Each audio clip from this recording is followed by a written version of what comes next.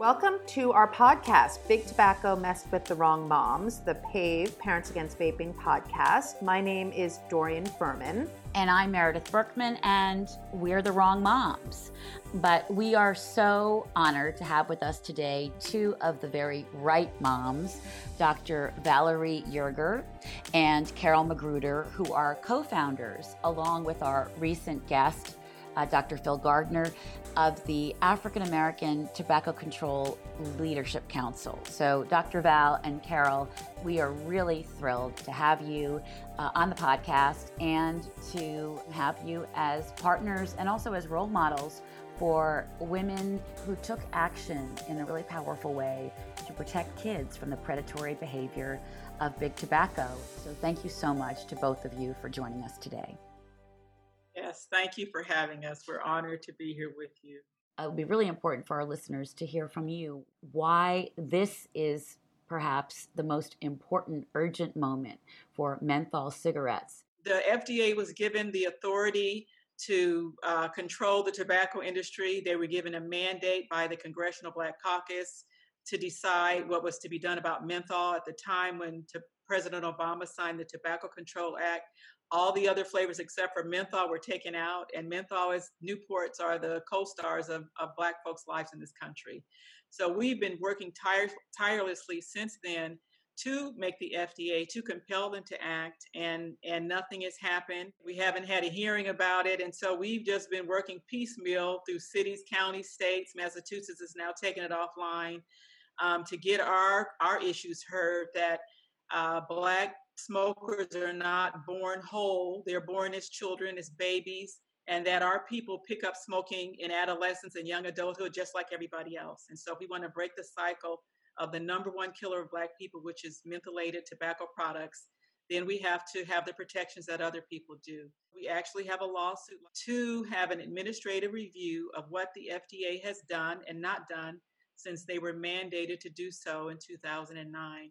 And there have been reports that they've done that taking menthol off the market would be in the best interest of public health. Canada has taken it off. The European Union has taken it off.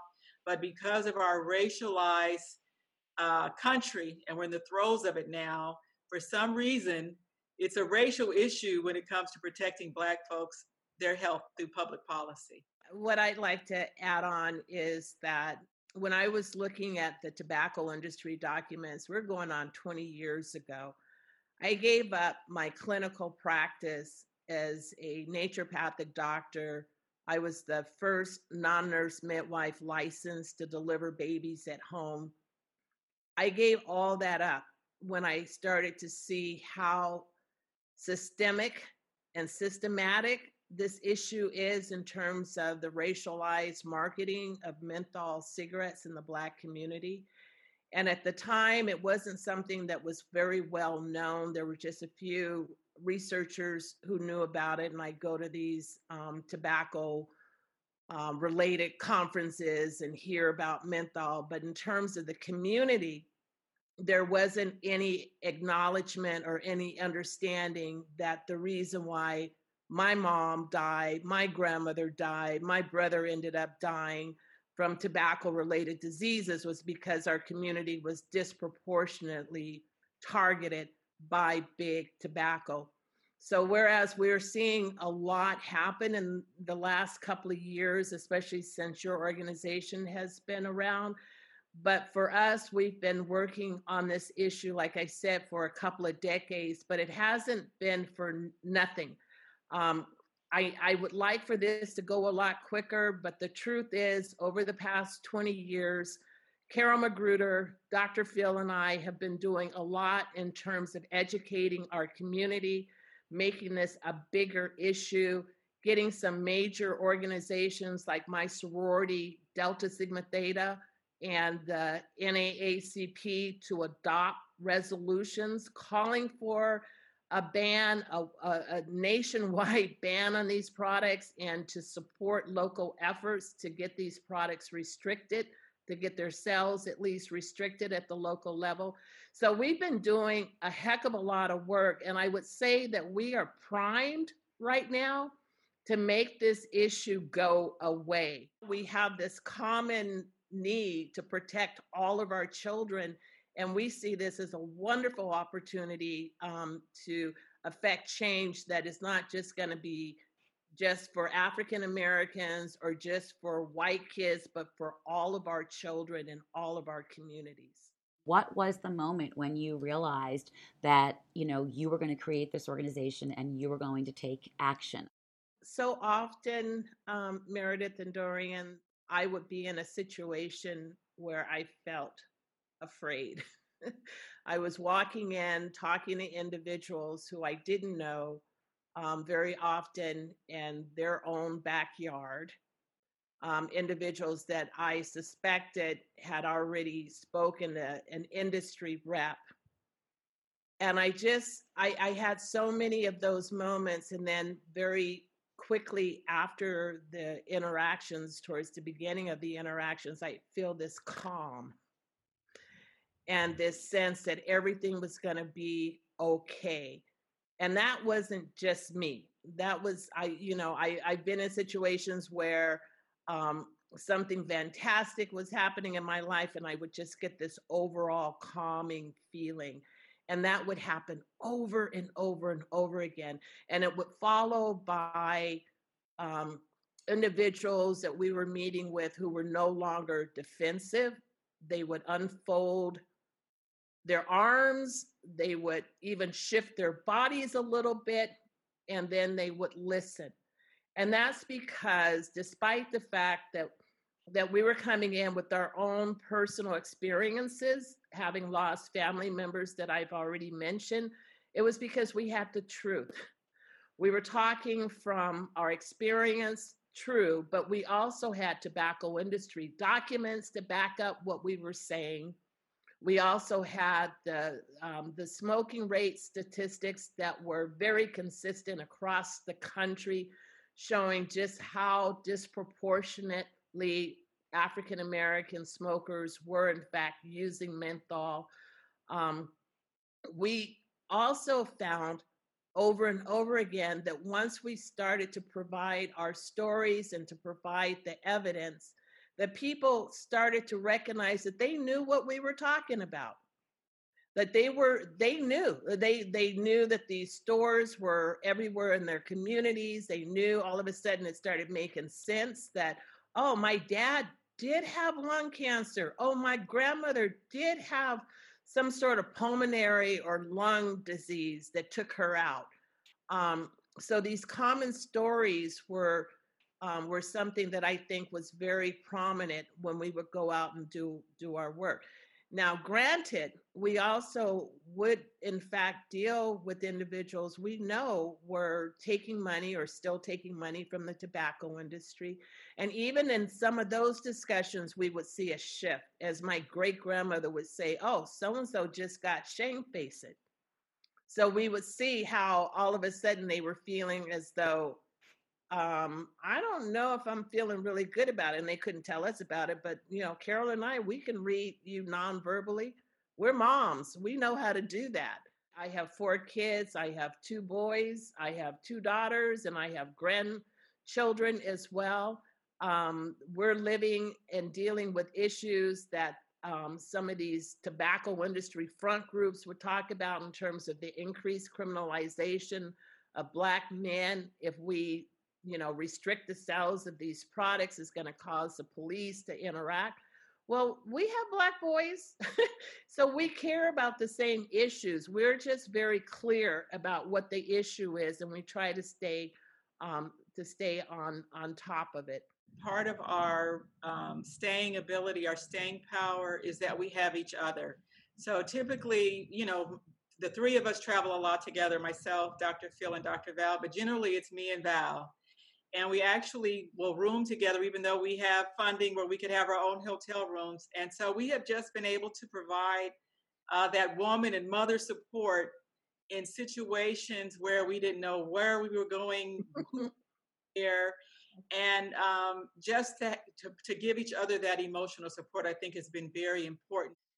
We like to say we came to the table for flavored e-cigarette products, but we stayed for menthol cigarettes because No community deserves to be targeted, and flavors don't discriminate. They just hook kids. How can we get the message out and just educate people? Well, I think it's multifaceted. So, especially with our community, because of the racialized issue of public health, is that we've been working on the supply, but we also have to work on the demand. And so, some of that is education and engagement, stopping that next generation, but also putting some fire under our elected officials, because we elect people and we pay them to protect us, to protect our interests.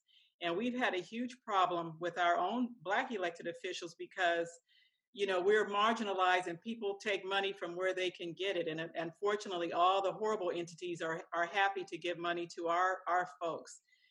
So that people, they need to really understand the big picture. When we look at COVID, a lot of our disproportionate severe illness and death is directly related to smoking and to having our lungs are injured. When you're a smoker, your lungs are injured, even e-cigarettes, vaping.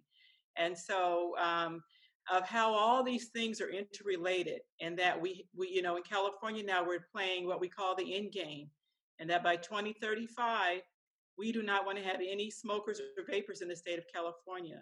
So a lot of that is just engagement, especially young people don't like to be tricked, manipulated. And so we need to put it in that way in the education. It's not so much about health as it's about you're being exploited by this entity that's trying to kill you and make you pay for it. I'm glad you brought up California. We were really excited when Karen Bass wrote a really powerful editorial in the Sacramento Bee about menthol cigarettes and why this was so important as part of the bill that we're all working towards in partnership to make sure that that bill includes not only a statewide ban in California on all flavored e-cigarettes, but also for menthol cigarettes. You mentioned that there are people in your community, elected officials in state houses and in the Capitol buildings who are taking money from tobacco. Wonder what that feels like to hear elected officials, as you said, meant to protect people and protect communities, protect all of us, protect kids who are taking money from tobacco, and then to hear the racially charged argument that by banning these products, one is being, quote, racist. How does that feel when you know that the opposite is the truth? I don't take it personally because I know doggone well that it's all tobacco industry rhetoric. And so part of the messaging that we try to get out is, in fact, that it is coming from the tobacco industry.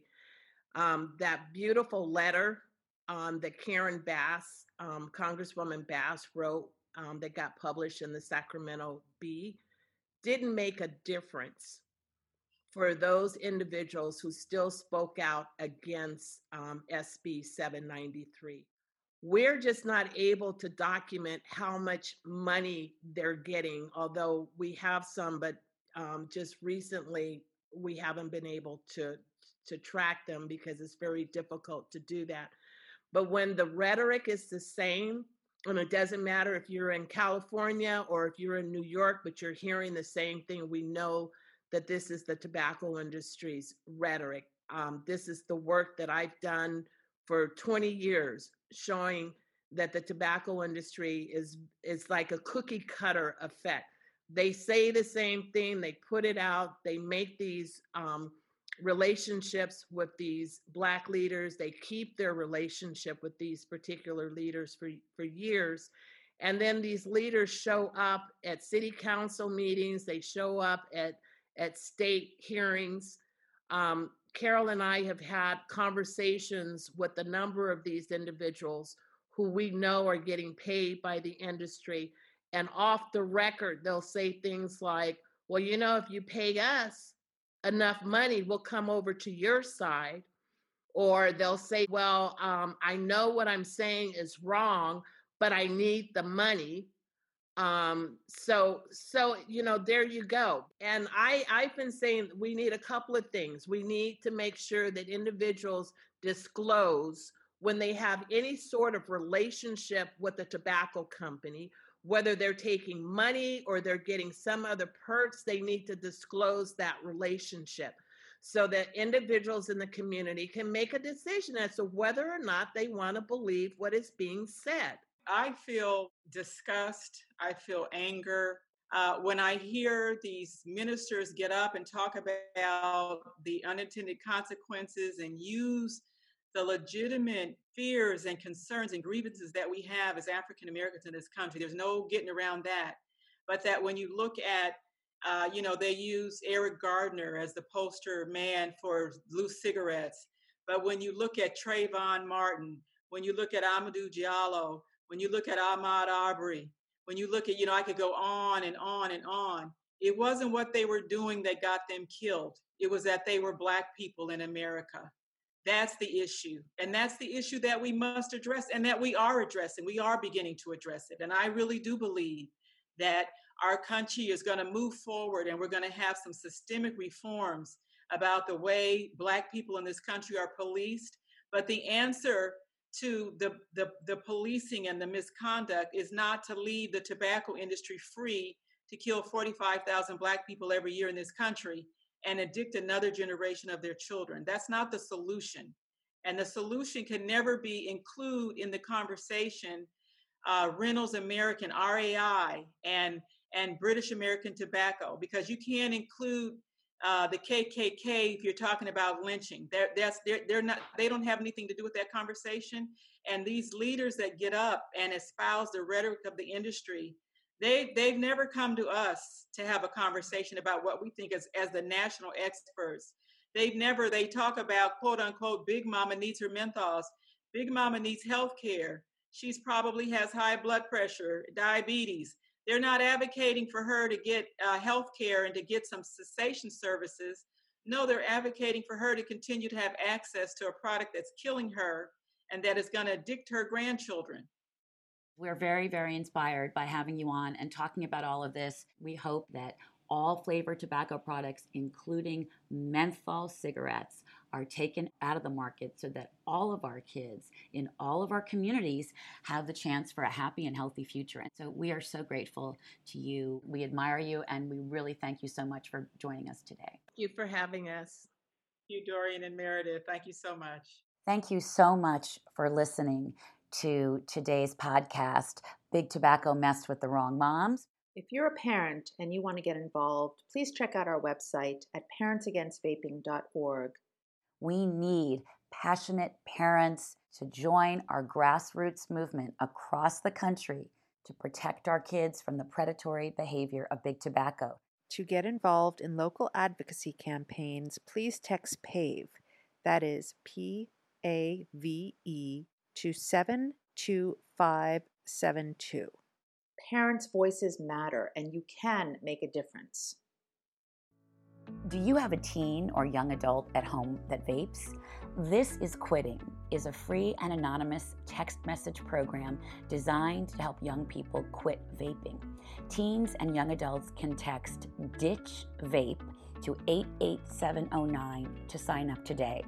That's provided by Truth, the National Youth Tobacco Prevention Campaign, from our partner and sponsor, the Truth Initiative. It's the first of its kind program that helps young people feel motivated, inspired, and supported while quitting. More than 150,000 young people have enrolled since the program launched in January 2019. The messages include evidence-based tips and strategies to quit, combined with real feedback from young people. Again, teens and young adults can enroll by texting DITCH VAPE to 88709. Truth Initiative also offers free text messages for parents who are helping their children quit vaping. I myself enrolled in this program as well and would get different ideas and tips to help support my son. You can join the program by texting QUIT to 202-899-7550 or by visiting becomeanx.org to sign up. To learn more about Truth Initiative and its programs, visit truthinitiative.org.